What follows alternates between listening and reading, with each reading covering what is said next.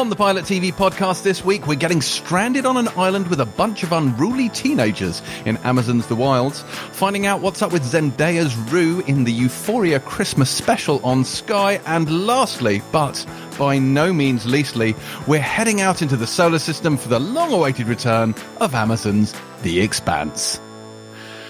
I'm James Dyer, and welcome to the Pilot TV podcast, a show that returns to our regularly scheduled programming this week after last week's review of the year special, though we do hope you glean some helpful recommendations from that one. So, as we head into the home stretch in the run up to Christmas, I'd like to once again welcome my two co-hosts to the show, both of whom are so excited to have seen the new episodes of The Expanse that they are visibly buzzing. First up, a man who, were he from The Expanse, would, I think, be an Earther politician, sort of connected to the great and powerful at every conceivable level. It's Mr. Boyd Hilton. How you doing, Boyd? I'm doing fine, thanks. I mean, I actually have watched The Expanse and I still don't understand what that means. Excellent. And with us both is someone who I would most closely tie to Earth's former Secretary General, Christian Avasarala, for sort of sheer attitude. But I think we all know she's really one of the belter loader, if only because her impenetrable patois renders her near indecipherable. It's Terry White. Are the belter loaders the ones that swear loads? I mean, we'll get into this, I'm sure, in the review, but there was one bit and I was like, they just said fuck 6 times in one sentence. I think I might like this show. This might be my people. Oh, yes. The Expanse. It's good to be home. I'm very excited about this. But we will get onto that later on. Before, of course, we do that. And before we get into the podcast proper, shall we have a quick catch-up of what we've been watching over not one, but the last 2 weeks, since we didn't have a regularly scheduled show last week and we had our annual review? Well, I finished. I'd seen most of We Are Who We Are, the Luca Guadagnino series that we reviewed a couple of weeks ago, and Industry, the other series we reviewed a few weeks ago. Which has been renewed. Yeah. That's also news. It's a news crossover. But so I finished both of those. All up, I think both are 8 episodes. That's the new thing to have 8 episodes. And I have to say that I love them both so much. They both get phenomenally good in the second halves of their series. Industry, I mean, forgetting the whole thing about are they likable and all that, it's incredibly tense. It builds to an incredibly tense climax in certain episodes about whether the deal is going to be pulled off, and intercut with them having rampant sex and snorting coke from an arse. That is a scene in a later episode of Industry. It does stuff. It goes there. It goes to places where I believe primetime BBC drama has never gone before. That's very. I loved it. Who was it, Boydie? Was it a Fleetwood Mac person who had cocaine? Yeah, right. Their arse? Exactly. And in fact, they make reference to that in the show. So they make reference to the fact that it's long rumoured that pop stars and rock stars have done this thing, snorted coke of each other's asses. So they try and do it for real. And it's a very funny scene, played for laughs. But it is, I absolutely loved it. I'm so glad it's been renewed. And that it would be in my top 20 from last week when I didn't really consider it. And then Who We Are, again, gets better and better and better. And the last episode is wonderful. It's kind of built around music. They go to their kind of first ever gig, the 2 youngsters at the center of it. We sound like they're 2 youngsters. And the music is brilliant. The music choices on the soundtrack anyway are incredible all the way through the series. Loads of David Bowie and the Smiths and lots of kind of 80s tunes. John Adams' music, that composer who I love anyway, uses his music brilliantly. And Blood Orange, like the guy from Blood Orange did a lot of the music on the soundtrack, and they go to a Blood Orange concert. That's the kind of last episode. It's rare that you see the experience of going to your first gig. I don't know if you've ever been to one, James, but to capture that excitement and thrill of going to a live music performance is particularly poignant now, of course, because there aren't any really, well, there are hardly any because of the pandemic. It's really well done. It was really beautifully done and has a fantastically moving, kind of almost inspirational ending. So both of those shows would be in my revised top 20. FYI. I will have you know, Boyd, I have attended live concert gigs in the past. In fact, I did my very first stage dive at a Censor concert at the Camden Palace. Yeah, in the 90s. Which concert? Who? Censor. It was a band called Censor, and they played at Camden Palace. Censor? And that was my first stage dive. No, it was a kind of like a slightly, I don't even know how you would define it. It was like a precursor to Rage Against the Machine, and it was very sort of like rap / indie based. Oh, yeah. It was rap / indie based. Rap in the same way they kind of blended metal and like rap and stuff in the way that became very much the, James says musical youth is quite the yarn. I did my first bit of crowd surfing at a Rage Against the Machine concert at Brixton. That was a few years before. You are very Rage Against the Machine, yeah, I can see that. But this is kind also of nerdy. Let me tell you a story about James. James Dyer may or may not be the kind of person who would go to a gig with someone and stand under the fire exit reading a book during said concert. What? What are you talking about? Oh, that's actually a thing that happened. That is actually a thing that happened. I was dragged. It wasn't someone I was dating at the time. Took me to a gig. I was bored, so I took my book out and I couldn't read. So I moved to the back so I could stand under the exit sign, which gave a little bit of green light, and I read my book by the light of the exit sign. And who was playing? Whose gig was it? Do you remember? I think it was Beth Orton, as I recall correctly. Oh, a woman, classic. A woman, yeah. I know. To be fair, I also did it when I was dragged to Stevie Wonder. I just sat there and read a book because I can't stand Stevie Wonder. I don't like Stevie Wonder, and I had to sit at a Stevie Wonder gig reading a book. You don't like Stevie Wonder? I mean, the worst part of all of this is the book I was reading was Wizard's First Rule by Terry Goodkind, which is a genuinely hateful book. So, I mean, brilliant. What a story. Which detail of the story is most James Dyer? Yeah, the whole thing is textbook Dyer, isn't it? The whole thing. He got to go to a Stevie Wonder concert, and everyone likes Stevie Wonder. I don't think I've ever met anyone who doesn't like Stevie Wonder before, for a start. Hi. Except you. Yeah. Fucking hell. That is amazing. So, okay. Good. Well, I'm glad that we're still on topic. Yeah. Anyway, watch the last episode of We Are Who We Are for that experience to be to be summed up beautifully. Or sit at the back and read a book, whichever floats your boat. Yeah. Terry, what have you been watching? So I have been doing the last season of Friends again. For no reason other than... Why the last season? That's an odd choice. Because that's Friends at its kind of lowest ebb, isn't it, really? I know. I don't know. I kind of... I started watching one. I kind of caught it. I caught the first episode of the last season. And then I thought, I'm just going to do it. And I did it. I kind of do it as a routine with my child when I'm feeding him. And we've watched it together. And I tweeted about this week because the very conceit that we are meant to cheer as an audience, the fact that Ross manages to convince Rachel to give up her dream job. And, there's obviously a bit of over the years, there's become a bit of a groundswell around the opinion that Ross is a controlling, toxic But and I think this proves it, right? Because if you remember the whole setup, she loses her actual job. She runs into Mark, obviously, the old competitor, and he gets her this job offer essentially in Paris. If you remember, Ross then goes behind her back to her old boss, convinces him to make her a better offer secretly, because he loves her so much he wants to keep her in the country, essentially trying to scupper the fact she's got this amazing job. And in the end, she still goes, apart from she doesn't, because he follows her to the airport, tells her he loves her. I think he would never have done if she didn't have the job in Paris. He'd have just kept dicking around with her for like decades, because that's what some men do. And she gets off the plane and the audience actually cheers. The studio audience cheer her getting off the plane where she was flying to Paris to do the job of her dreams in a city, presumably of her dreams. Also, he didn't seem to give a flying fuck about his actual child living this half was the of question the I time was in going to Paris. ask. Where was Baby Emma? Was Baby Emma with her on the plane? No, so she's not on the plane. Where is the child? I presume Baby Emma, it's never said explicitly. So there's one moment where she says to Ross, I've explained our situation and they'll do whatever it takes to make it work. But she doesn't explain why Emma isn't on the plane. I presume she might be following on later, but who with?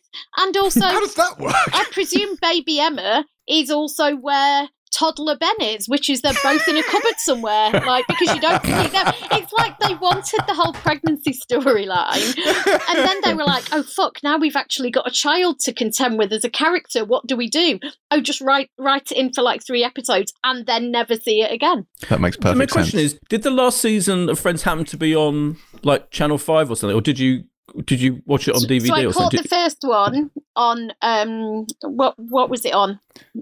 No, it's always on one channel. Yeah, it's always on seemingly Comedy any Central point and Channel in the day. 5. Yeah. And then I decided to watch it kind of every night with Emlyn. But yeah, I've been watching that. I've also been watching Portrait Artist of the Year, which is actually helping save my sanity, which is a beautiful, gorgeous, glorious, calming thing.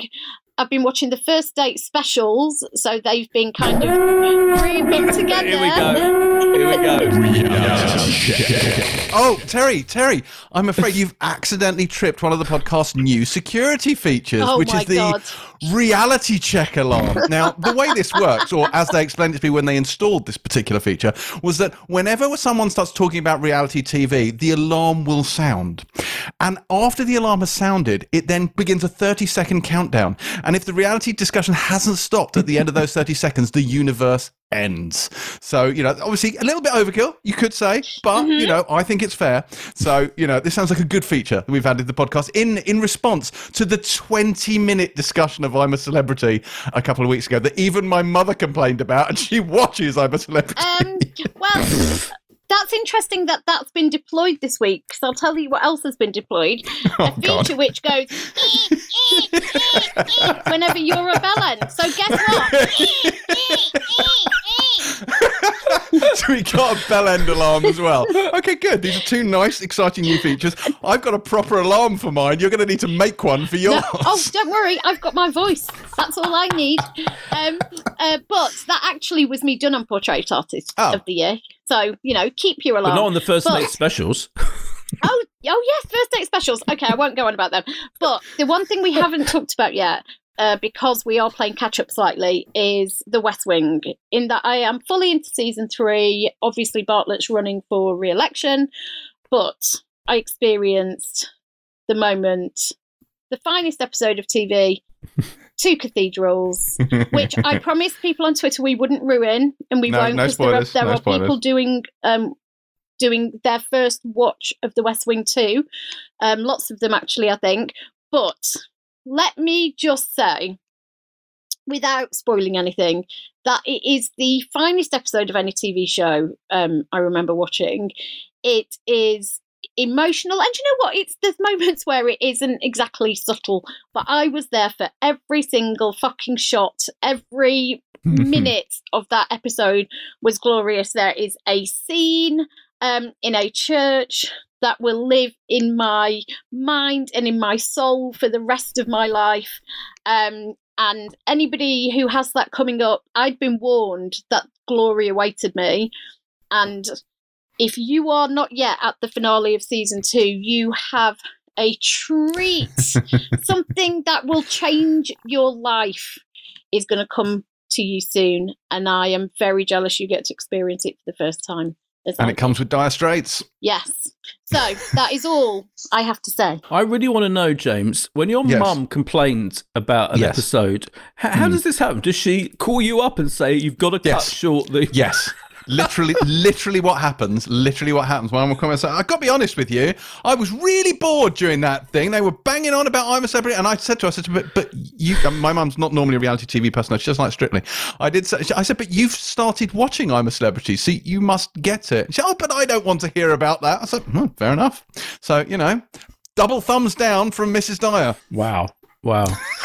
Bill Bailey is brilliant on Strictly, by the way. Oh my God, amazing. Yes, incredible. Yes. I don't watch it, but I've heard. Yeah. Amazing. Yeah. Who knew that rhythm was in that body? Yeah. Yeah, astonishing. Who one-time host of the Bauer Awards, of course.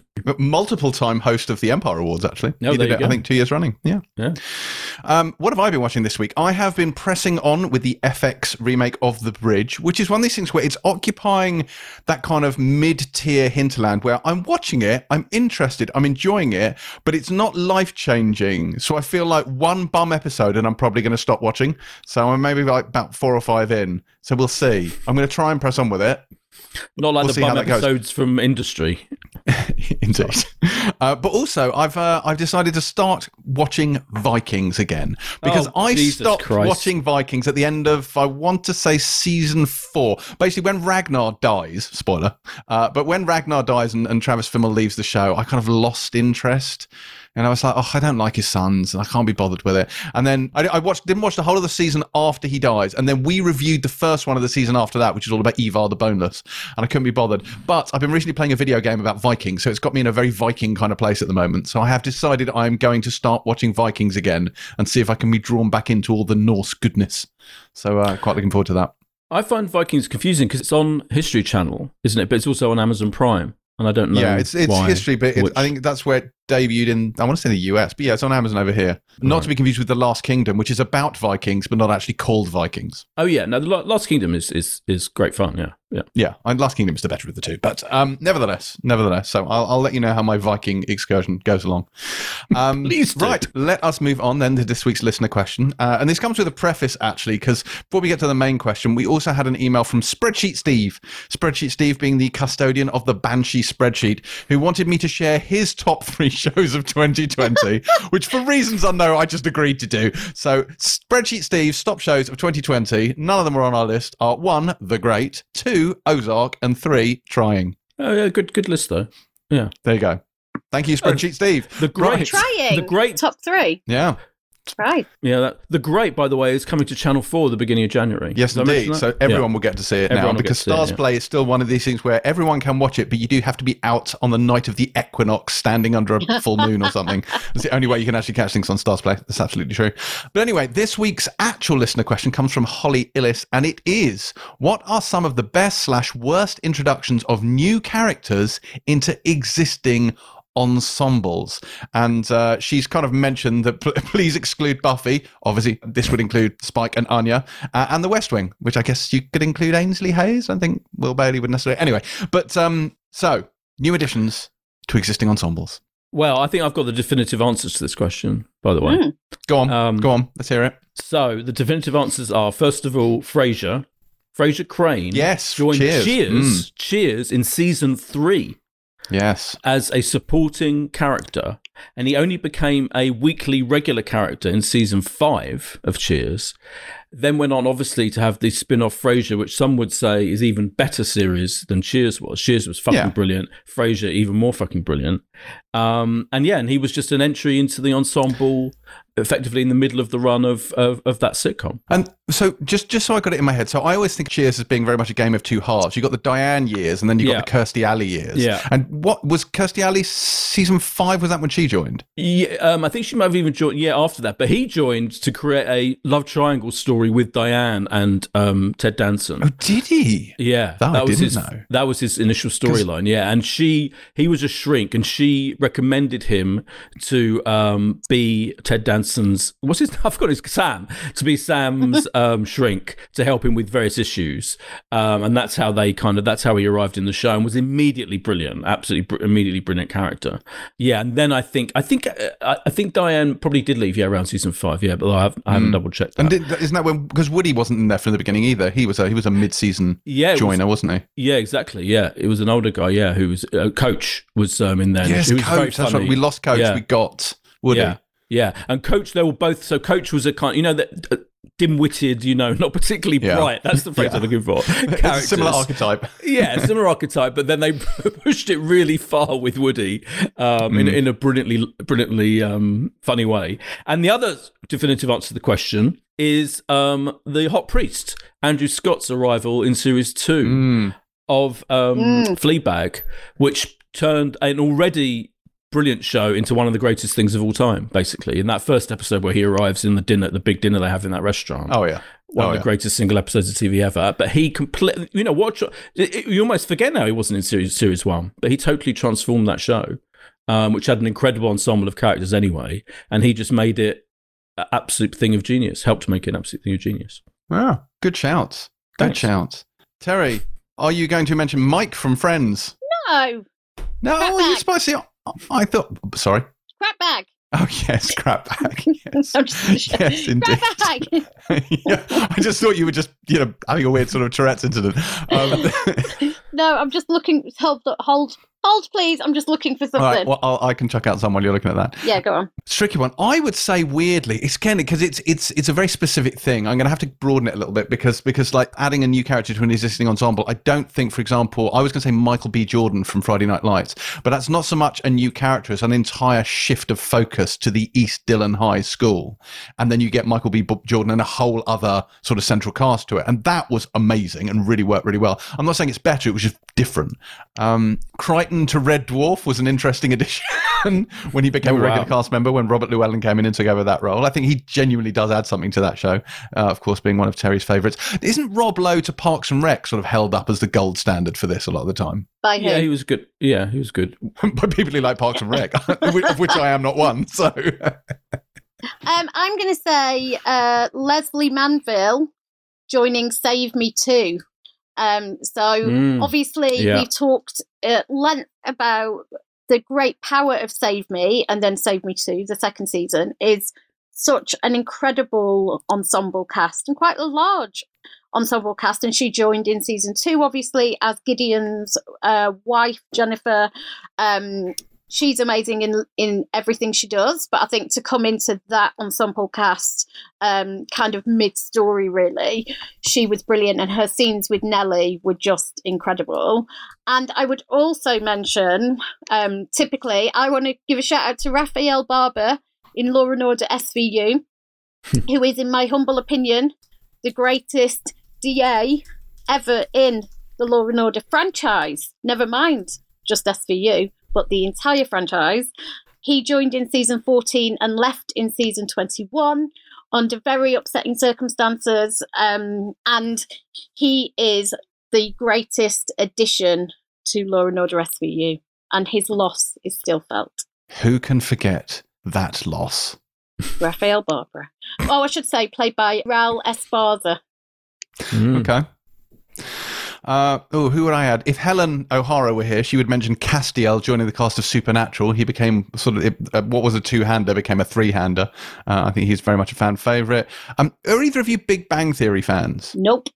No, Boyd, you must have seen it. So, where do you stand on the kind I'm of? Just not a fan. Yeah, not a fan of it. Where do you stand on the Amy Bernadette issue? Because obviously, it was about these geeky guys and this one girl, and then Amy and Bernadette join, and everyone kind of pairs off, and the whole sitcom takes on a slightly different dynamic, which I think some people love and others less so. Neither of you have any feelings on this, do you? Well, only because I don't know which one's which. But it's Bernadette. I think Bernadette's Blossom is Amy Farrah Fowler. That's Blossom. Oh yeah, Amy's the best Bernadette character. was Howard's wife. Yeah, and Amy was with Sheldon. Yeah, Amy's the best character. I just can't get into that. Like, it's so broad. It's ridiculous. Yeah. But funny, isn't it? In that it's really broad. But no, I don't mean it's funny. I mean, it's a genuine question. It's kind of funny that it's not funny. No, it's funny that it's very its subject matter is quite nerdy and niche, but it is incredibly broad. And I think I like the first part of it. I don't like the second part of it. Yeah, I definitely went off Big Bang Theory. But anyway, what else have we got? I think the addition of Negan to Walking Dead is an interesting one in that he was the worst villain, and the Negan years, which were like 3 seasons or something, where he's the villain, are dreadful. And yet when he becomes part of the broader cast and they smooth off his hard edges, actually he's become one of the more interesting characters in that show. So that was unexpected.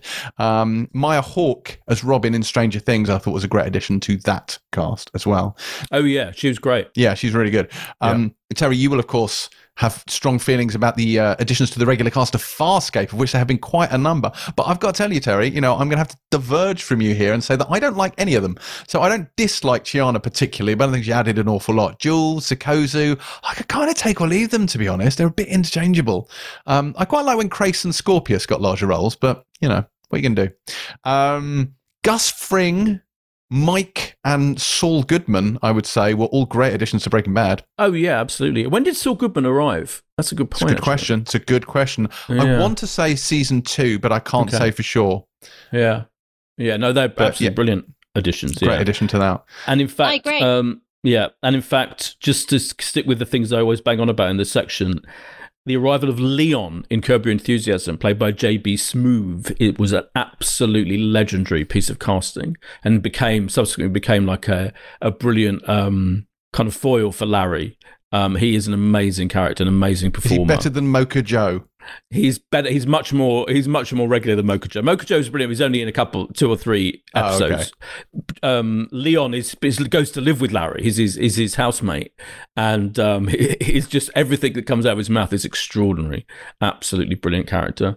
And of course, you will agree with me that Kareem in season 2 of the OA is a brilliant addition. Who's the new lead, played by Kingsley Benadir, who's about to win probably an Oscar next year for Best Supporting Actor in One Night in Miami. FYI. Yeah. Last couple, I would say Tom Hardy's Alfie Solomon's not really a member of kind of, it blurs the lines between not really joining an existing ensemble. He's more of a kind of a seasonal villain. Same with Forrest Whitaker and Glenn Close in The Shield, not villains necessarily, but as in seasonal characters, guest stars, if you will. But I would say from a Star Trek point of view, when Worf made the jump from The Next Generation to Deep Space Nine upped its game from The Way of the Warrior onwards. So that was a massive coup for them. Also, when Jerry Ryan joined Star Trek Voyager as 7 of 9, that again gave that show a bit of a new lease of life. So both of those excellent additions. And you've reminded me, we're talking about guest leads who then become something more than that. Spoiler alert. Keely Hawes in Line of Duty, who is absolutely incredible in her series, but then, spoiler alert again, pops up again later on, and that role not only, I think, transformed Line of Duty for me, which I loved. Season 1 was brilliant. Series 1 was brilliant with Lenny James, but her character is so incredible, still the most extraordinary character to watch. And then, like, she hits someone, doesn't she? She goes down. She has the woman who's living in her neighbor, and she kind of basically smashes her in the head, and like she's a fucking cop. And those moments, she just saw Keely Hawes, the actor, in a completely new light. And I think ever since she's been like, it raised her to new levels. She's now a massive star and can pretty much take whichever role she wants. And she was incredible in that show. And Line of Duty are good at that, right? Think about Stephen Graham. Obviously, last series he was, amazing in it. But you're so right about Keely Hawes. That character I find so fascinating. I cannot remember another character like that in telly who you can't really get a proper steer on. I want to know, as a copper, is she bent or is she like it's binary, right? Or it is traditionally in cop shows, is it's binary. You've got good cops and bad cops, and she's such and I'm not even going to say flawed, like fucked up, as you say, violent, dangerous, but kind of, you think her heart's in the right place a bit. I think is it? I don't know, but it's like a completely different woman. It's remarkable. I understand it's acting, but still. It's like she's a totally different person. She's not like Keely Hawes at all. I don't understand. Amazing. Well, Holly, I hope that has answered your question. If you would like a question read out on specifically next week's podcast, or rather the next one we do, which will be our festive edition. So if you can come up with a festive question, that'd be great. Do feel free to sling them to me on social media at James C. Dyer, or directly to Pilot via DM at Pilot TV Pod. Now, we should move on to this week's news. Now, luckily for us, nothing's really happened on the news front this week. It's all been pretty quiet, so we can probably skip this question. Oh my God, kill me. So, last night, as we were all trying to go to bed, Disney had their shareholders presentation, whereupon they announced all the shows in the world ever and a fuckload of films to boot.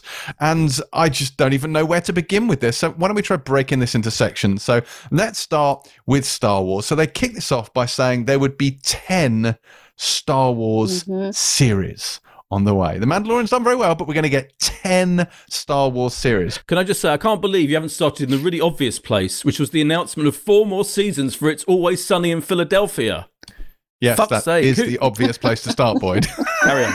Sorry. I was desperate to get that joke in there. That is a thing. It was in there. It was in the announcements. It's already up to 14 seasons. I haven't seen one series of It's Always Sunny in Philadelphia. This is a show, right? I know this is an incredible show. I'm sorry, I've got to get that. It's one of the most... People love it. It's apparently brilliant. It's 14 seasons it's been on. It's going to be 18 seasons when the 4 they've just commissioned arrive in the next few years. It's an unbelievable phenomenon, and yet it's never really took off here at all in this country.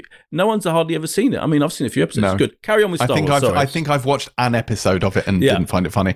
But all right, anyway, so Star Wars. So we have obviously the Mandalorian, season 3 of which will be arriving Christmas next year. Obi-Wan Kenobi, we knew was happening, but now we know that Hayden Christensen is going to be appearing in the Obi-Wan Kenobi show as Darth Vader. How that works from a chronology point of view, I really don't know. We've got Rangers of the New Republic, another show. Ahsoka Tano, so Rosario Dawson, who appeared as Ahsoka in the episode The Mandalorian, The Jedi, is getting her own spin-off show as well. We've got the Cassian Andor series, for which Mon Mothma is going to be coming back into. The animated show Star Wars The Bad Batch. Star Wars Visions, which seems to be sort of a series of sort of Star Wars standalone shorts. Lando, they haven't specifically said, but I'm assuming Donald Glover's going to be back to play Lando Calrissian in Lando. We've got The Acolyte, which is a female-led show, sort of set after, I think it's after the Republic and the rise of the Empire. So whatever that is. We've got A Droid Story, which I think presumably speaks for itself. And that's quite a lot of Star Wars. And that's not even going into the films, which we have a lot of the podcasts for. Yeah, I mean, 10 series, 10 Marvel ones as well. I mean, I think I'm not hugely surprised, because let's be honest, right, is The Mandalorian has for so many people saved Star Wars, essentially, with all of the difficulties it's had theatrically, all of the storytelling difficulties, all of the kind of, it's so divisive, the last trilogy. And The Mandalorian in 2 seasons, and actually just in the first season, swept so much of that toxicity and controversy away. It is universally loved. It's brought people, I think, into the Star Wars universe. It's somehow pleased psychopaths like you, James Dyer, and more generalists and people who are just into pop culture. It's got such a... it's so brilliantly executed, and I think has made people fall in love with Star Wars again, and brought new people to the universe. And I think, the next step would always be extending that out with more series. And I presume some will be more niche than others. Not all of them are going to be aimed at kind of a massive audience and a mass market. Some are going to drill down into James Land, as I call it. And, I think Kathleen Kennedy, obviously the Lucasfilm boss, had said, this is kind of a whole new era for Star Wars that has been opened up by Mando. So I think it's really, really exciting. As long as they get it right, obviously. But there's a lot to unpack here. This is a shareholders presentation, and it's worth noting that Disney Plus was very much at the forefront of this. Like, it feels very much they're positioning this as their core business model, which, from a financial point of view, I'm sure they've done the maths. I can't quite work out how it works myself. But, films were part of this, but they were sort of, I think, in a back seat to the TV announcements here, which is what they were really leading with. I don't know if you saw the way they announced Patty Jenkins, the first female director of a Star Wars movie. X-Wings, squee. That wasn't, that wasn't a small thing to them. In terms of volume, 10 shows is massive, right? Same with Marvel, 10 shows. You've got 20 TV properties there. That's massive. I don't know if I'd say like they're entirely positioning their kind of business around Disney Plus, but I think it's been a huge success for them. When you look at the numbers of subscribers, this week you'll have seen obviously all the controversy around Warner Brothers releasing films day and date in theatres and on HBO Max throughout 2021. And when you compare, for example, the number of active subscribers for HBO Max versus, I think they've got in total almost what Disney got on their first day on Disney Plus. And that's kind of, the success that Disney have had with Disney Plus. But, they're also very aware that they're capable of billion-dollar box offices as well.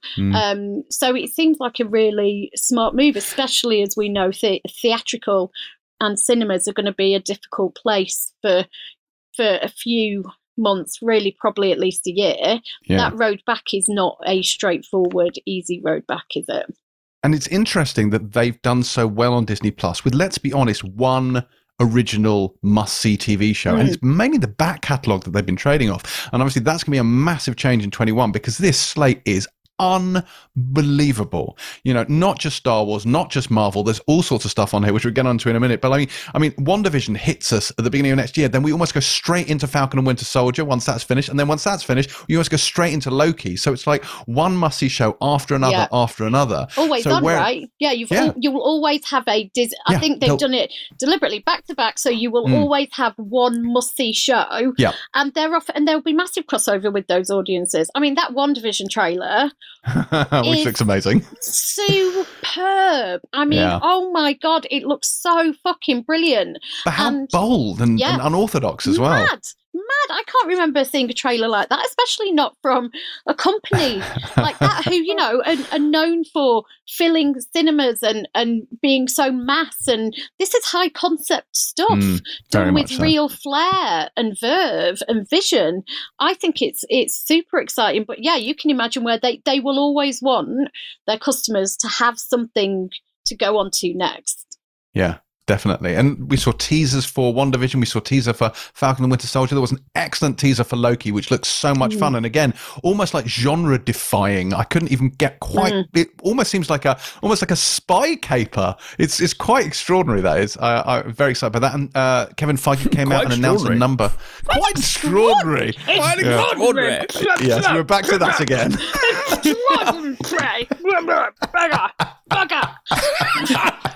Anyway, can I ask a question though? Can I ask a question though? Yes. I think a lot of people would have seen the announcement and felt, I mean, I know I did a little bit. 10 Star Wars series, like, and 10, there's something, it feels slightly like Sausage Factory about it. Do you know what I mean? Like they're taking every single possible spin-off and character and obvious kind of subset of Star Wars and turning it into a TV series. It does. Do you know what I mean? It feels slightly a bit much to be slight. I don't know. I don't think all of them will hit. I don't think the Droids one is going to be a must-see for me. And, you know, Cassian Andor, as I've said many times, is the most vanilla character in the entirety of Star Wars.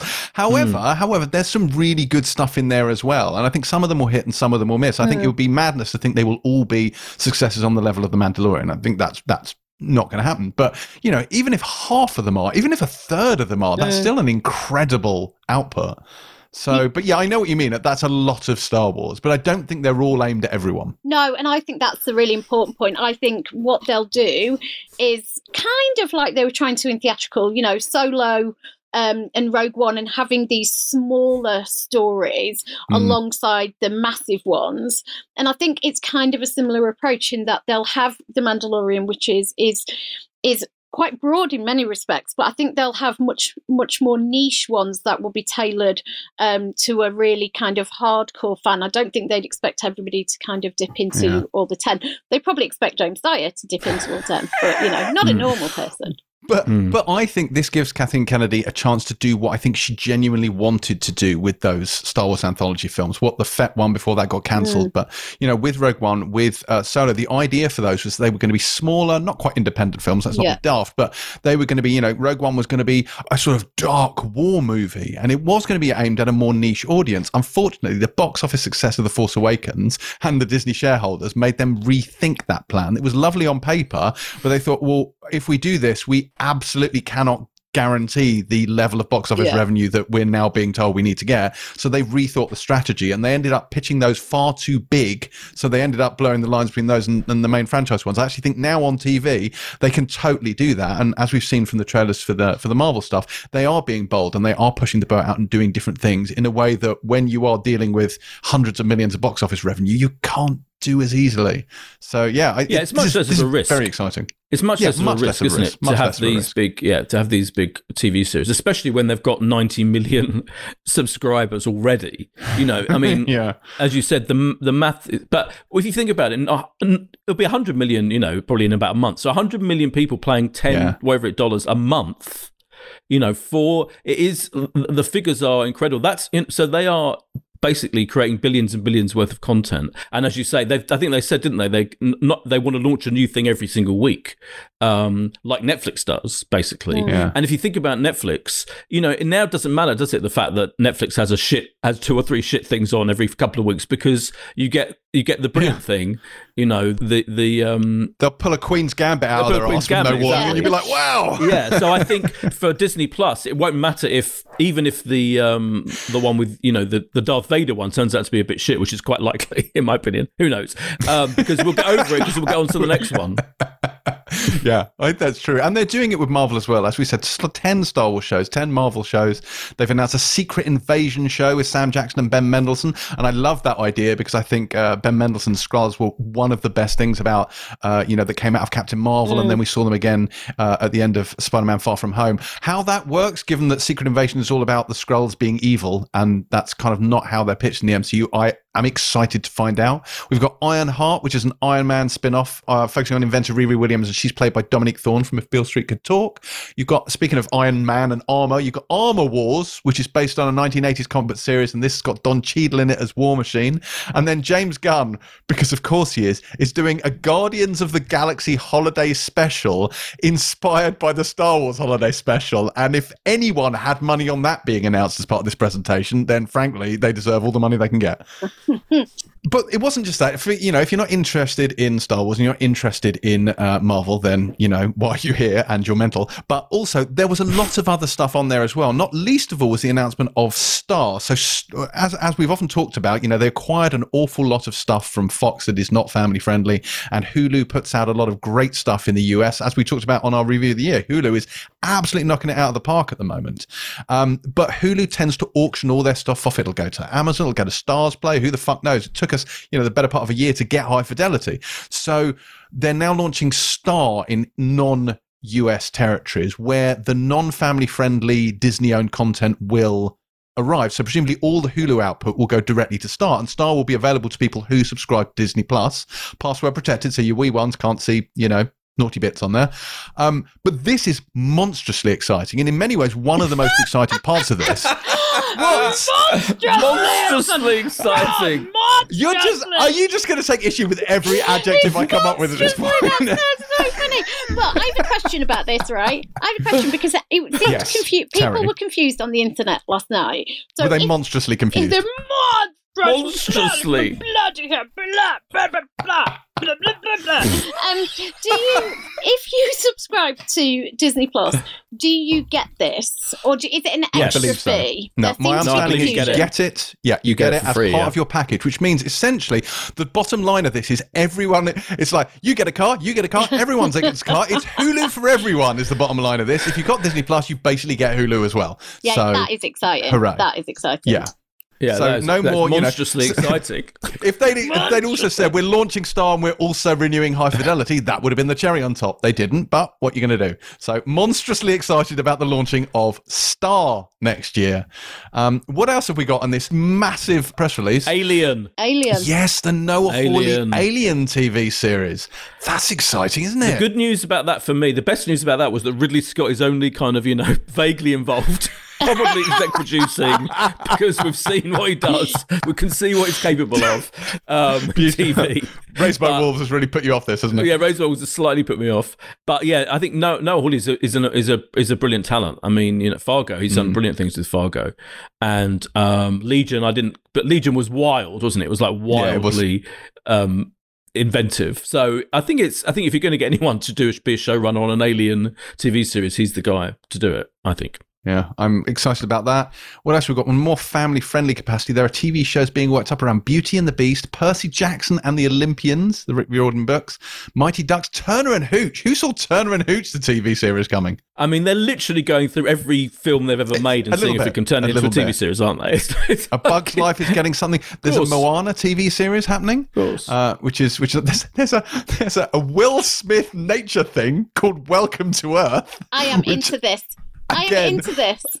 So am I, but it feels a lot like someone while drunk and watching Independence Day came up with the idea. I know, that's why I love it. I think Independence Day is so underrated. I want him to just go up to sort of various alien things, punch them in the face and say that line, and that's going to be the show. What else have we got on here? Why the Last Man they talked about, which is going to be coming to FX. Very excited about Why the Last Man. Handmaid's Tale has been renewed for a 5th soul-crushingly depressing season. So that's good. Nine Perfect Strangers, which is the David E. Kelly, Nicole Kidman thing, has got its premiere for next year as well. Yeah, that'll be on later this year, which I'm really looking forward to. That, yeah. And also one of the other Hulu ones is Only Murders in the Building, which is a comedy series with Steve Martin and Martin Short, who are two of my favourite people of all time in the world of comedy, and Selena Gomez. Do you remember, like, way back in the 80s when Shogun was appointment viewing? Of course. Well, they're doing a remake of Shogun on there as well. Yeah. If you want to get your feudal Japan on. There's Pixar stuff in there as well. I would say there is an awful lot to this. We will not go into it in too much more detail on this particular podcast, not least of all because there is literally an Empire special podcast dedicated solely to all this Disney stuff, which will already be out as this podcast goes out, but we haven't actually recorded it yet. But yes, suffice it to say, there's a lot going on over at Disney for you to read about. Baymax, Big Hero 6 series as well. Very exciting. So has any non-Disney related news happened? Yes. Terry's favourite show, Feel Good, is going to be back for a second season. They're shooting already, aren't they? Shooting already, intriguingly, and doubly intriguingly, not on Channel 4. Channel 4 is bowed out, and it's a pure Netflix show now. Yeah. I did not know that. I did not know that. They didn't. They made the announcement. Netflix made the announcement, and Mae Martin made the announcement. Really, she posted about it on Twitter and Instagram, and she said coming to Netflix in 2021. We're filming already, and I thought, oh, where's Channel 4 in this? And I was like looking for a Channel 4, so I investigated, and they didn't make it clear, but it's absolutely the case that Channel 4 is not involved, and this is now a Netflix show because it's a Netflix show everywhere except the UK. Did Channel 4 choose to? I think they probably, it feels like, I don't know, but it feels like they kind of went, all right, if Netflix wants to finance the whole thing, that's fine by us, we'll leave it. It probably didn't get huge numbers for Channel 4. So they probably think, even though it was a brilliant show and highly acclaimed and all of that, that they didn't need to have it back. They didn't need to invest in it because it wasn't, as I say, because it wasn't a huge rating set at all. I liked the fact that they were showing it on episodically and weekly. I think it really benefited from that rhythm. I wonder if it's going to drop all in one go on Netflix or whether they might actually. I think it'll have to. I think every Netflix original series, which it now is, has to drop all in one go. I think that's their rule. I don't know if anyone is listening that can think of an example of a genuine Netflix original that they produce, that they commission, that isn't available in one go. Then I will be intrigued. Sorry. That's a shame. But that's a shame. But also, brilliant. Really good. Strange news this week. So True Blood is being rebooted at HBO, which I must admit, kind of took me by surprise. So that finished 6 years ago. It's based on the Charlaine Harris Southern vampire stories, but ran for, a 7-season run with Anna Paquin in it and Stephen Moyer. But so that's getting a complete reboot with the creator of Riverdale and the creator of Nosferatu teaming up to do that one, with Alan Ball returning, but only in a kind of, I suspect, honorary exec producer role. I mean, the True Blood, if you think about it, True Blood is a show. It's a perfect HBO show, isn't it? Because you've got endless excuse for grotesque, gory violence and sex. And tons of nudity, relentless nudity. Yeah. That was what, I mean, Alan Ball was a very good, creative guy. But I always thought that show was just 100% gratuitous, all of the things the HBO loves, to define it away from all the other kind of network shows. Did you see, I was intrigued by the unlikely combination, which I kind of knew was happening, but it's been confirmed this week, that Lenny Henry is writing a series based on people in his family's lives, migrants to this country, etc. But he's being helped on it by Russell T Davies. So Russell T Davies is acting as kind of like his script consultant on the show, and he's credited him. He announced it this week, and he said, I wanted to go to one of the best TV writers out there, and I think that combination is really intriguing. So I am looking forward to that. Emma Stone is doing a Showtime comedy series with the Safdie brothers, who did Uncut Gems, which was one of this year's best films. So it is called The Curse. and it is about it's a comedy, but it is about how a curse disturbs the relationship of a newly married couple as they try to have a child, while also co-starring on their own TV show. So it's a slightly odd setup, but I remember Uncut Gems is basically an anxiety attack in movie form. I'm assuming that particular aesthetic is not what they're going to be going for here, but Emma Stone is great, so I am on board for this. Ava DuVernay is developing a DC Comics series called Naomi. So I think she was already working with them, right? On there was talk of a New Gods movie, a film that was, but yeah, she's now, I think, either at the same time or the other one shelved, so she's pushing this one forward. Is going to be doing a series. I mean, I love Ava DuVernay. I think she's really interesting and has a really interesting point of view on stuff. So yeah, it'd be interesting to see her take on DC. Did we? I think we missed, because we didn't do traditional news, that the morning show is now going to be starring Juliana Margulies, who was obviously ER, first and foremost. Carol Hathaway. Still, I mean, she should never have taken him back. Anyway, that's a different story. So yeah, she's going to be part of the ensemble. She will play Laura Peterson, an anchor at UBA News, and I think that is pretty much all we know. She's great. She's amazing. She's The Good Wife. Totally Good Wife, Alicia Florrick. Absolutely. ER. Oh, The Good Wife. Yes, Terry.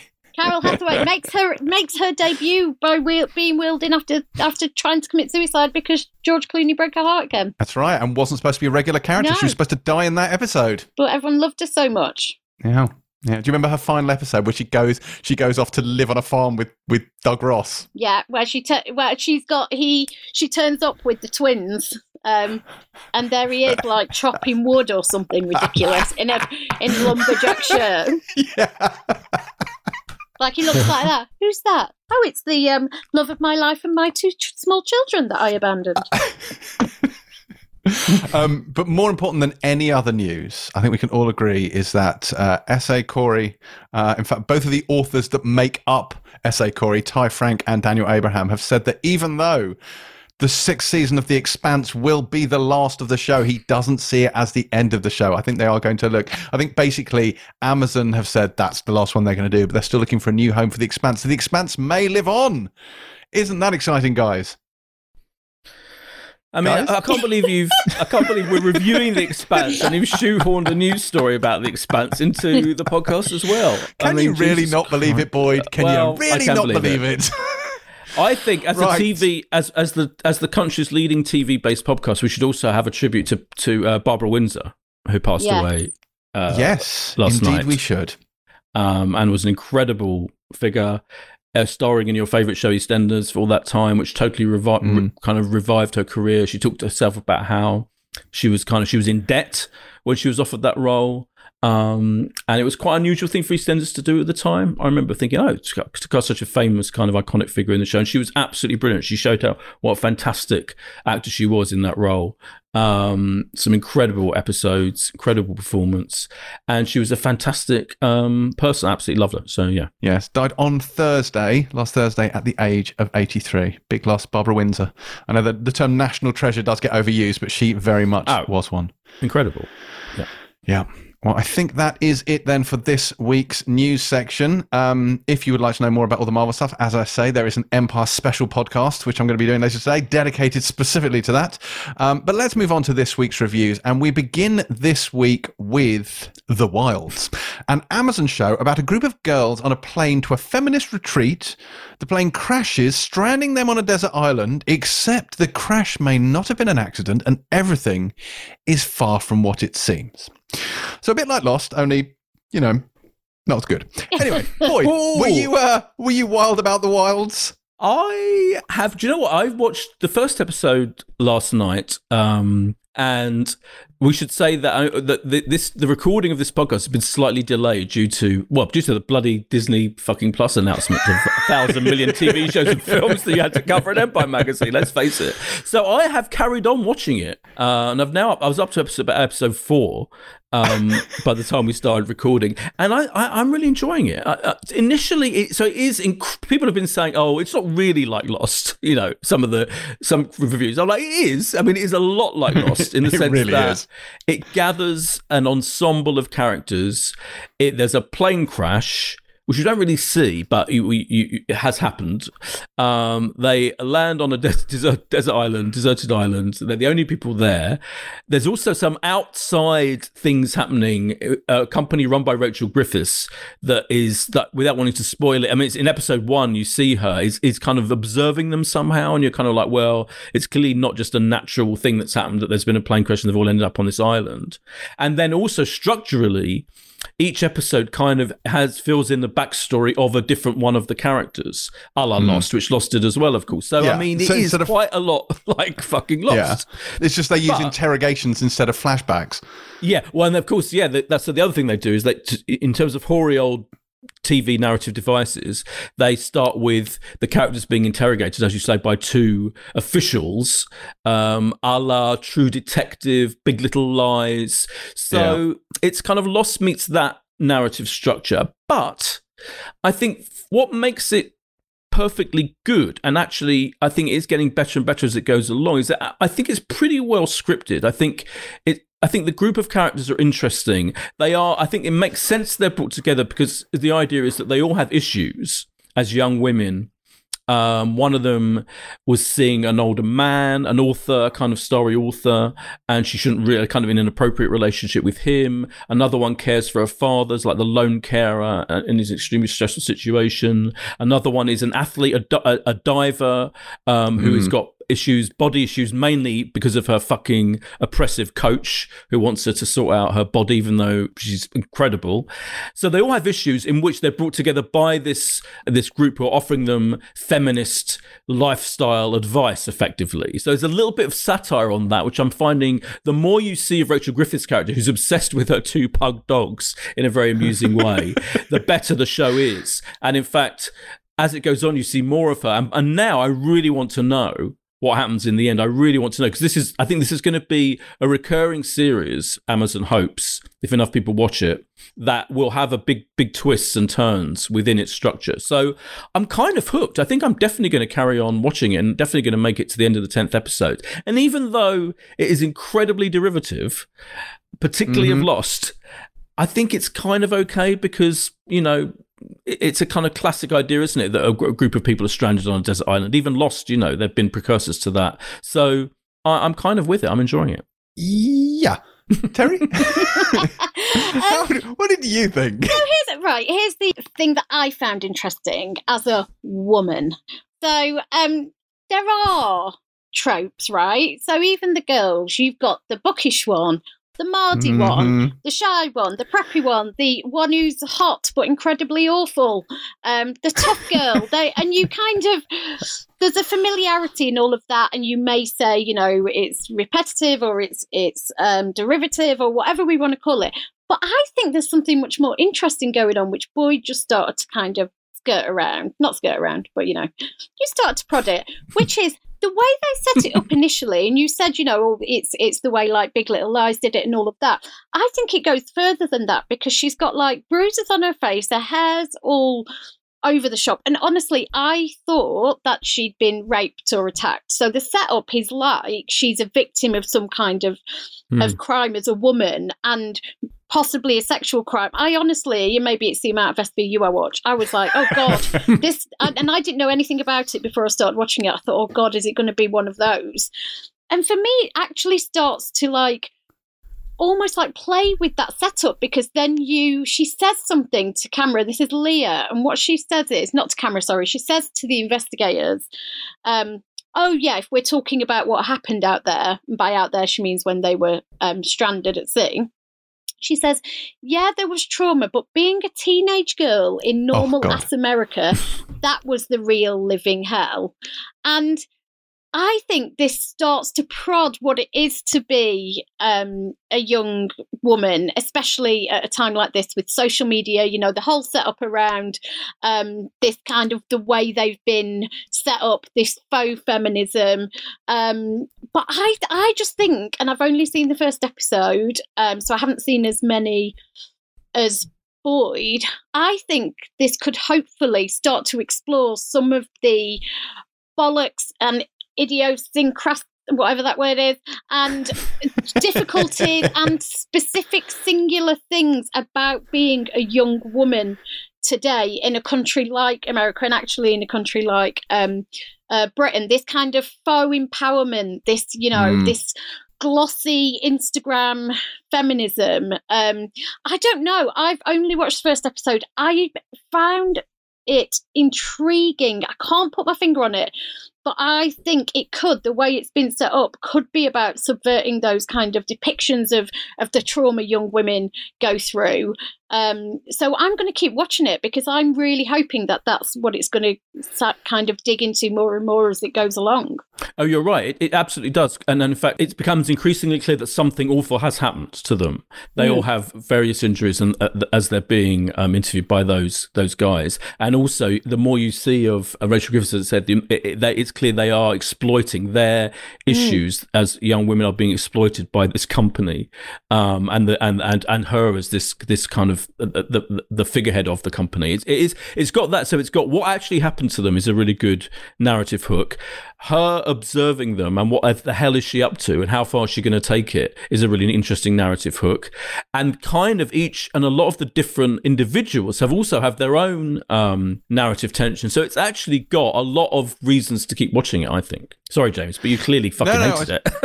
Yeah. No, it's funny because actually listening to Terry talk about it made me think more kindly towards it, because weirdly, like that line that you mentioned, you're absolutely right. It does carry those connotations. I was so focused on how badly and clumsily it was written that that was lost to me, because I was like, she almost looks at the camera and it feels a bit like, you know, David Caruso at the end of an episode of CSI Miami when he drops like a terrible pun and the music comes up. She just goes, it was nothing compared to being a teenage girl, and he goes, wow, you know, it's the fucking title sequence starts.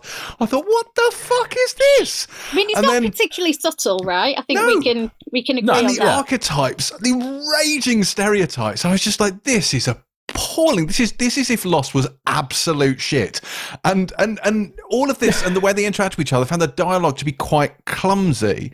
But as you say, I've only watched the first episode, so this was just my impressions of it. But I do see what you're saying. Like, I haven't seen more. Boyd has, and he says it definitely does, obviously. But I see what you're saying. It sows the seeds for more interesting cultural narratives and conversations to take place. I don't think you get a lot of that in the first episode, but it is a lot of scene setting, so that's understandable. I think I was so swept up in the just awfulness of some of it that I maybe missed some of that. So I'd be persuaded, based on what you both said, to actually give this another chance. It's funny because the script is very variable. So it has that line, right? They were so pleased with that line, weren't they? It's like, this is our statement. This is how we've written a line and it sums up this fucking show, and it's brilliant. But when it relaxes, when it actually calms down a bit, the dialogue is perfectly decent and sometimes quite witty and clever. It's just that it is quite try hard at the same time. Yeah, there are moments where it feels very forced. There's some excruciating bits of dialogue on the plane before the crash where they're trying to show you who all these people are and having them just lean into their respective stereotypes. It's just, I just thought this could have done with a lighter touch. Well, don't you think that was deliberate? I thought it was. Yeah. I thought it was so heavy-handed that they were kind of establishing and then almost challenging or undercutting those tropes, because they were. I mean, they were literally. They could have each had a badge on saying, "I'm the Bucky one. I'm the Preppy one. I'm really hot," which must mean I'm a dreadful human being. Like, but I don't. And maybe I'm giving it too much credit, but I just figured that's what they were setting them up writ large so that they could then deconstruct them. And I think there's always so much about, and I can talk having written the book I've written, but there's always so much around women's trauma on display, and how we solve that trauma and the awful things that young women go through. And it just, the way they set up, I was like, oh, this could be really an interesting look at that, especially in late stage capitalism, right? I've mentioned late stage capitalism now. That's yes. Who had late stage capitalism on the Pilot TV bingo sheet? So we had anal douching last week. This week it's late stage capitalism. Monstrously exciting. Yes, monstrously exciting. Monstrously. Boyd, when and where is the Wilds? The Wilds is all on Amazon Prime absolutely right now, all 10 episodes of it. You can watch them now if you dare. Next this week, we have the Euphoria Christmas special. Words I never thought I'd utter aloud, if I've got to be honest with you, because Euphoria doesn't really seem like a show that really lends itself to having a festive one-off episode, and yet here we are. But it is a festive special, and it's quite a special one indeed. So this is set after the events of season 1, and this is essentially a miniature Yuletide play, a two-hander between Zendaya, who plays Rue, and her sponsor, Ali, played by Colman Domingo, who you might remember from Fear the Walking Dead. What follows is an hour-long conversation about sobriety, forgiveness, and self-worth, and just reasons for being. So this aired on Sky Atlantic last week, but we thought it was definitely worth talking about. So, Terry, what did you think of the Euphoria Christmas special? Yeah, it's if you are expecting festive joy, then you might be slightly taken aback. This is much more in the vein of It's a Wonderful Life, and actually It's a Wonderful Life is literally referenced in the episode at one bit. It's very much a musing on the much bigger issues in life, and how essentially you can end up alone at Christmas if you don't get a handle on those issues. So it is a festive special, and, Christmas specials, which are much more kind of commonplace in American TV, but always kind of have to not disrupt the narrative so much that if people don't watch those specials, they kind of, and they just watch the main seasons, that it's not intrinsic that they have to watch them. So they have to be self-contained, which in itself obviously presents narrative challenges. But the other big challenge around this is COVID, and it's incredibly boiled down and stripped back. Apparently they were shooting season 2 when obviously the pandemic took hold, and it was put on pause. This is obviously 2 actors, essentially, a two-hander. You do see Jules briefly at the beginning, but other than that, as you say, it is just Zendaya and her sponsor, Ali, played by Colman Domingo. And it's them in a diner. Lots of people, other than me, will have mentioned it looks like an Edward Hopper painting, which it very much does. But it's essentially a two-hander across a diner table. Rue's clearly high in this episode. We'll have seen at the end of season 1 that she did relapse, and essentially this long conversation covers, as you said before, addiction, depression, death, racism, drugs, capitalism, late stage capitalism. Late stage. So the first thing to say is that in many respects it doesn't look or feel like Euphoria. It certainly doesn't look like Euphoria, and it is an absolute change of pace, and I have to say that I really didn't like it. I'm just going to cut to the chase on this because this did not work for me at all, and I think for a couple of reasons. So this Sam Levinson did write and shoot and produce this all during COVID, which probably led to some practical decisions in terms of how this was done. And obviously what I think I loved about Euphoria initially was it was kind of bold and aggressive, and it was bright and it was neon, and there was incredible scenes, a real vivid depiction of what it's really like to be a teenager. All of the great stuff and all of the really fucking dreadful stuff. It's completely unflinching. Now, this is actually one of 2. So the first one is from Rue's point of view. The second one will go on to be from Jules's. It opens essentially on a scene which is, you kind of learn very quickly, is essentially a fantasy scene, and it just settles into this diner scene for the whole rest of the episode. Now, it kind of is predicated on a couple of things, which is a belief system around addiction, around recovery, around AA. And I found some of the writing very, very on the nose as regards that stuff. I think there's a line about, some people don't have a bottom, they're bottomless. There's all this kind of talk in recovery, much of which sounds kind of like cliche in many respects, and all of that language is in there. I felt like it was really heavy-handed in places about these themes. It felt very long. It felt too long to me. It felt really slow. I think their performances are, without a doubt, incredible. I mean, essentially, it's just them and the script. That is it. And I think especially Colman Domingo, I think, is absolutely phenomenal in this. And subtlety and nuance in his performance, the devastation in just a look, I think, is incredible. I did not enjoy the setup of the episode. I didn't enjoy the fact it was stripped back and it was kind of, focusing in on this one thing and just those two sparring backwards and forwards on it.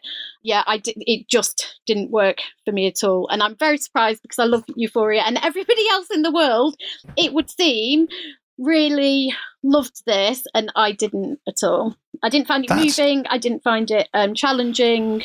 I felt like it was kind of full of addiction cliches, of recovery cliches. And yeah, no, not for me. That's interesting. It's very interesting. I mean, I thought this was great. I really loved it. I was totally drawn in by it. I loved the sort of two-hander feeling of them just discussing this. I thought it managed to evoke the same sort of fuzzy warmth of a Christmas special, in that they're inside, there's the cold outside, they're snuggled in this little booth, but it has real bite and kind of like, soul searching to it. And I really enjoyed listening to them back and forth over singing. Yeah, sure, some of the ground they cover is definitely familiar, and I think you're probably right, and you have a very different perspective on the cliches around this subject than I do. But when she's talking about her dad's death and how that fits into a divine plan and how she's challenging Ali and his beliefs and stuff, I really enjoyed that back and forth. And for me, this had a real sort of Sorkin-esque feel to it, not in the way that it's like his kind of dialogue, but it would be a very him thing to do, to have an episode that breaks the mold and has two characters just sitting there talking about an issue. Do you know what I mean? And I love that kind of stuff, like really deep dive stuff where you just got to focus on the performances and you got to focus on the dialogue. And I think they did this. I didn't think they did this very well. And I also loved a little device in the middle where Ali goes out to have a cigarette and Rupert's in her headphones. So you have this almost musical interlude in the middle where it's just images and slices of things with her listening to this music on her headphones. Now, I thought it was beautiful and slightly dreamy and surreal in places. But I do wonder whether, because I don't watch the show, because I've not watched the whole of season 1, perhaps I didn't notice the shift as keenly as you did. For me, this was like a little standalone play for me. I don't really know a great deal about the backstories and whatnot. I was just in the moment with these two characters and loving this hour of television, outside of any context. And I wonder if you watch the show, maybe you'd feel differently about it. I watched the show and I was very disappointed, I have to say. I agree. I agree with Terry. I think the problem with it for me was it almost flew in the face of the whole point of Euphoria, which was that, it dealt with all of these ideas and issues: sexuality, gender, drugs, obviously, addiction, consent, all of the issues that big teen dramas, like We Are Who We Are, deal with. And Euphoria did it brilliantly. But what was brilliant about it was it dealt with those things without stopping to admire itself and to be earnest and to put forward a message. In fact, a lot of people criticised Euphoria for almost glamorising drug taking. And I don't think it did that. But I certainly don't think it. But it certainly didn't pause to tell us how bad drug taking was, which this entire episode was about. And I don't think, it just felt like a superfluous. I don't know what the point of it was, apart from, and funnily enough, where I was just bored. I thought it was quite dull and overlong, and there's one bit where they both stopped talking for about a minute and a half, and I'm like, I know what you're doing here. This is quite real, but it's not. I don't want to watch a documentary of two people chatting away for an hour with a really long pause in the middle.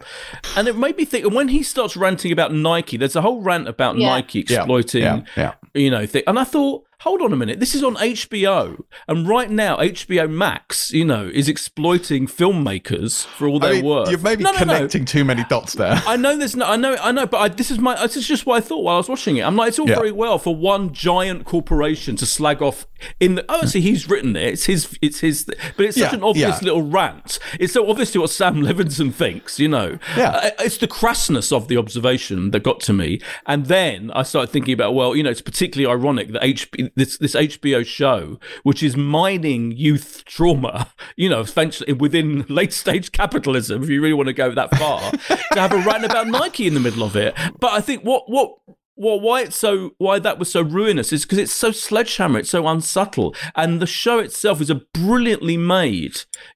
Every episode was an astonishing. There's one episode that was like a Brian De Palma horror film, and there's the famous shower with the 30 penises episode was astonishingly bold bit of filmmaking that was absolutely justified thematically, and this felt none of those things. I thought it was absolutely almost like.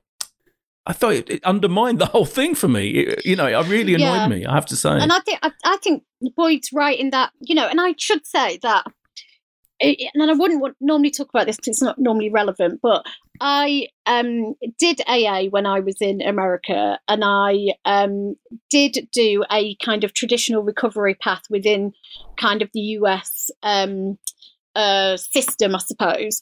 And I found it to be not a representation of addiction and recovery that I recognised and I found realistic. I felt like a lot of what I saw and heard was based on kind of generalities and cliches that I didn't recognise in my own life. This is not to say, by the way, that AA and recovery doesn't help people, because it helps a lot of people that I know. It saved a lot of people's lives, I'm sure. But what was so brilliant about Euphoria is it painted such a real picture of addiction, and it didn't always make it popular, but what it meant is it made it truthful. It never went to cliche, it never went to tropes, it never went to what a polite society wants addiction to look like, the moralizing that happens around it. All of that was never part of it. It was just a really unflinching and real look at it, and I really appreciated that. And what I feel like this is the opposite of that, is kind of a real moralizing around it, and it does kind of function on the I suppose the belief that AA is the path, and that all the higher power stuff and all of that stuff, you have to kind of buy into that, I think, to be able to buy into the episode almost, and all of those things that I think are challenging around addiction and around recovery, and the things people want to hear which aren't actually the truth. I felt all of that was suddenly in the mix, and that for me felt like a complete undoing of the work done in season one, and then because it didn't feel like Euphoria and it didn't feel original, so the script for me, what Rue was saying didn't feel like it was true to the character, because suddenly you had her saying things I just don't think that character would have ever said, and that's why I got frustrated with it. And then I think I got bored as well, because actually I was used to being swept along and compelled by the storytelling and by the dialogue, and in this world that they immerse me in, I believed every bit of it. I believed every piece of dust on the table. I believed every piece of grass, coming out of the sidewalk, and I didn't feel like that. I didn't believe any part of this, and it completely took me out of it. It's interesting though that you mentioned that, and that's something, because I think Rue would have agreed with you, and I think she voices exactly the same criticism in this, that the thing about AA is about having to lend yourself over to a higher power, and if you get stuck on that particular point, then the whole thing becomes a bit problematic. Yeah, but then he challenges it and goes, oh, what, you think you're bigger than the higher power, and he wins that argument. It's the wise old dude. Yes, totally. Does he win? It's this wise old dude telling this young girl what she should be doing, and she acquiesces to it. She, it's like he absolutely teaches her, the way. And by the way, let's not even get into what we find out about his backstory, because that's a whole other can of worms that I found problematic, to say the least. Right. Well, you two didn't like it. I do wonder whether if I watched the show, I probably would have liked it less. But maybe I just have a thing for heavy-handed moralising. Either way, Euphoria is available on Sky Atlantic or Now TV. But finally, we come to this week's main event, which is, of course, The Expanse. Returning in all its glory this week, you will, of course, remember that Season 4 saw the crew of the Rocinante travel through the Ring Gate to another part of the galaxy in a kind of more contained installment of the show. Well, this season, you'll be pleased to hear, is very much the opposite, with everyone not only back in our solar system and up to their asses in Earth, Martian and Belter politics, but each of our heroes has gone their separate ways this time around, pursuing a variety of different agendas, some personal and some connected to the fate of interplanetary peace. So we've waited a year for this. Guys, how thrilled are you to be back in the Expanse's warm embrace after all this time? Yeah, I mean, look, even more so than last time, we often end up saying this, don't we, about these shows, so we have to dive into fifth series. Yes. I have no idea what's going on. Well, the last one, because it was almost a fresh start, was more self-contained. I think the last one provided an access point for people, and this one doesn't. Exactly. So all I can really compare it to is my experience of watching the last one, which wasn't too bad. And in fact, I kind of got the hang of the last one quite quickly. This one, even with an extended recap, it opens with an extended recap. But I just thought, well, it's just a load of different people in different bits of the galaxy, kind of investigating different things and trying to find lost children. Everyone's trying to find the lost child, or maybe I know it's the same lost child. Everyone seems to know each other and comes back and has enigmatic conversations about why they've been away for a bit and now they're back. There's some weird South African accented people who are really violent and nasty for no reason whatsoever to some very nice people, and then they get beaten up, spoiler alert, / You, of killed. course, refer to the Creole patois of the Belter Loader, Boyd. Okay. But I thought it was interesting. I thought it was a South African accent, so it's like a Creole accent. Is that what it's supposed to be? Yeah. So okay. Do you remember when we had Jared Harris on the podcast? Yeah. And he was talking about when he did that accent, they said, how, and he said, no, don't give me the Diet Coke, give me the full fat version. I want to go full accent. Yeah. And they really embraced it. It's a slightly odd mishmash of different cultures. Right. So I had no idea what was going on. I don't know I think you have to know the relationships between the characters because they're, reuniting, and there's big set piece conversations going on in bars between people. I don't really know what the connection is between them. So all I can say is it's very well made. It's very, it's kind of beautifully done, really. I like the fact that, there's one, it takes time it's quite fast moving, but then at the same time that one vessel arrived back down on a planet, and it took time to show you that vessel arriving, almost like celebrating the old school sci-fi effects element of it, and them arriving. They're and very going big down. on physics. Yeah, I thought. Well, they're very big on physics as well. They take it. All of the science in it is very, very carefully thought through in a kind of hard sci-fi fashion. I felt that. I believed the whole. It felt like a meticulously designed and thought through vision of the future. And from that point of view, I think it's very impressive. It's a kind of, watching it, I kind of think I wish I had watched it from the start, and I probably would be really, really, really into it. But it is bewildering to dive in season 5 and not know what the fuck's going on. Yeah, but I can absolutely appreciate its quality, is what I would say. It's clearly, and in the dialogue, I thought it was very believable. It's definitely not a cheesy, silly thing. It's a very well thought out, very well constructed, all the craft of it is there to see show. So yeah, I mean, I kind of appreciated it. Terry, unfortunately, there wasn't quite as much Shohreh Aghdashloo in this as there have been in previous seasons. You didn't get as much Avasarala, who I know you love and is brilliant. But here's the thing, I agree with Boyd in that I remember being obviously charmed and surprised when we reviewed this last time. So I'm thinking, I'm prepared to kind of accept that maybe this is good, and I'm thinking, how impenetrable can it be? Bearing in mind, I've seen an episode before. I mean, honestly, I couldn't tell you what was happening or why. There was something about a proto-molecule from somebody wanted it. Somebody wanted it, and somebody wanted to get rid of it or something. And then there was some mother and son thing, I think, that I was kind of getting some vibes from. There's a lot of swearing. What are ring gates? I mean, to Boyd's point though, the swearing. I mean, I literally wrote down, what am I fucking running here? A fucking soup kitchen? I don't fucking know what you're fucking talking about, fucking boss man. A literal bit of dialogue. Like, what the fuck? But so I can't tell you if I enjoyed it because I was bamboozled because it's the most impenetrable thing ever. So if you haven't seen the previous 4 seasons, this is never going to work for you. But to Boyd's point, fuck me, there must be some money spent on this show. So there's a massive 7.5 minute set piece before the credits even roll. I was like, holy shit, it was like a movie opening. That's 7.5 minutes. It was like Mission Impossible or something, but, you know, in space. There's loads of money here. I love the fact that it's like this madly diverse and bonkers cast and crew, and everybody speaks in a completely different accent. And, you know, fuck knows. I don't know. But yeah, it's a TV show. It's well made.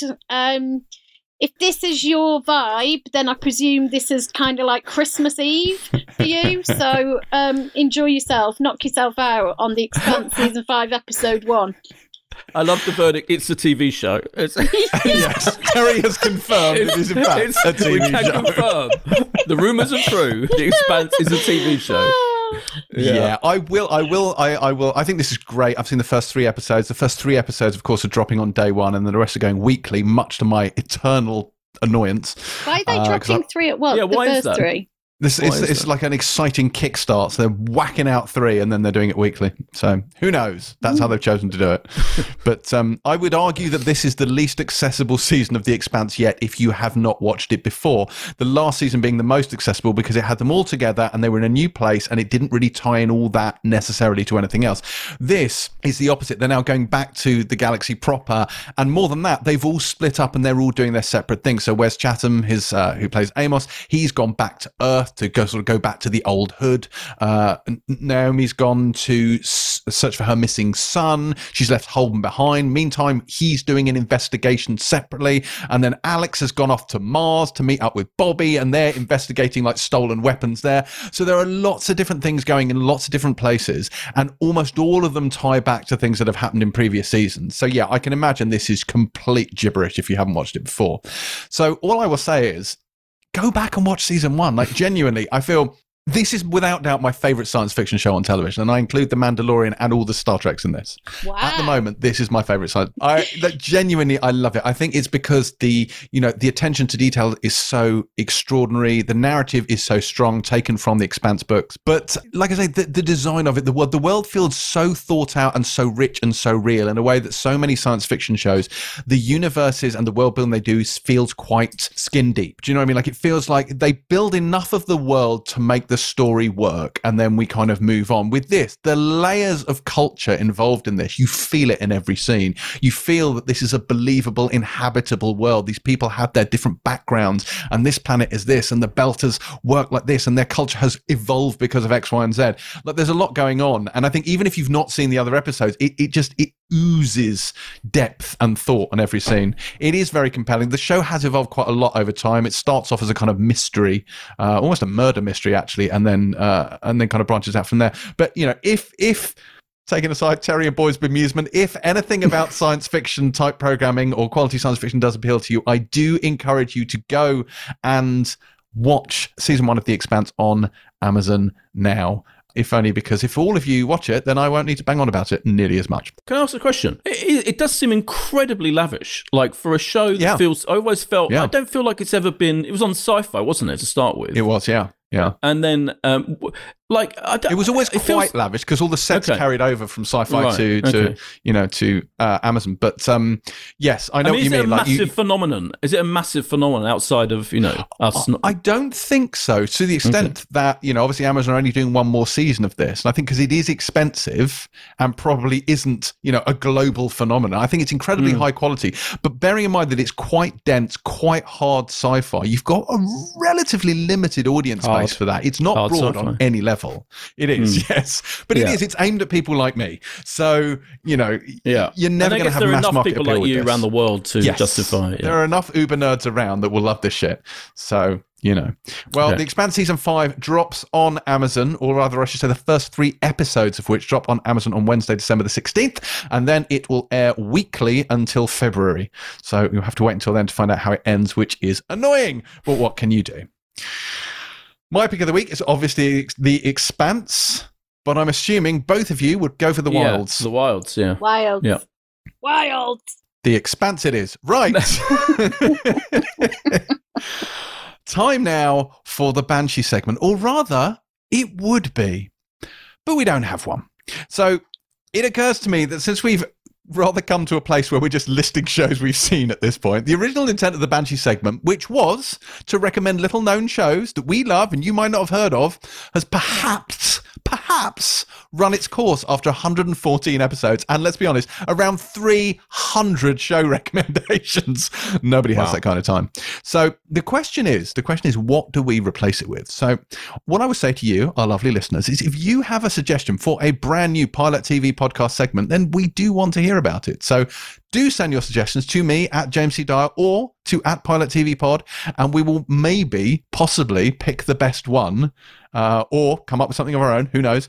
For those that do love the Banshee segment and are about to riot, do fear not. It's not necessarily dead. It's just going into hibernation for a while. We'll start it up in 5 years and we'll have some more TV shows to talk about. But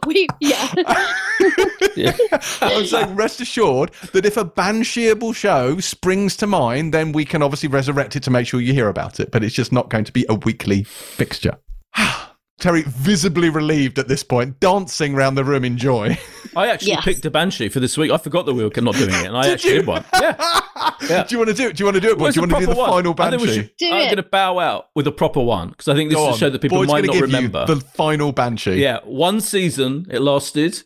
2004, 2005. I went on set of it in Vancouver. Life as We Know It. It was a teen drama. There are only 13 episodes, 2 of which remain unaired to this day. It was based on British novel Doing It by Melvin Burgess, which basically deals with teen sex and sexuality and all of that in quite a kind of upfront way. This was made for ABC, so it couldn't. It was completely like kind of, not it couldn't live up to its premise at all. And it starred Kelly Osbourne randomly. Did it? Yes. But it was quite good and quite interesting, and hardly anyone's heard of it. Life as We Know It. So it was a show about teenage sex that couldn't feature any teenage sex. Yeah. Exactly. Yeah, because it was for a network. It was a mainstream network primetime show, and that's why it only lasted 13 episodes. Yeah, hard to imagine why that didn't work out. Well, thank you, Boyd, for that. The final Banshee. Right. Okay. Then that is it for another episode of the Pilot TV podcast. If you are wondering what to get the Pilot TV team for Christmas, then a 5-star rating on Apple Podcasts will be an excellent place to start. And if you still have some festive cheer going after that, then why not send them our way on social media at James C. Dyer, at Terry_White, and at Boyd Hilton. We will be back next week with our final regular show this side of Christmas, when we'll be talking through a bunch of the festive specials hitting our screens over the next few weeks. Any or all of which may feature Boyd as an incidental extra stacking ladies' underwear. Who knows? We'll find out. Be sure to tune in for that one. Until then, though, we are off to listen to the second surprise Taylor Swift album to drop this year, Evermore, the companion to the exquisite Folklore she released in the summer. And I have to tell you, Terry and I are pretty stoked about it, aren't we, Terry? It's a bit close to my bell end noise. I'm going to have to work on that. You are. You're going to need a new siren for that. We can unveil it next week. Until then, pilot out.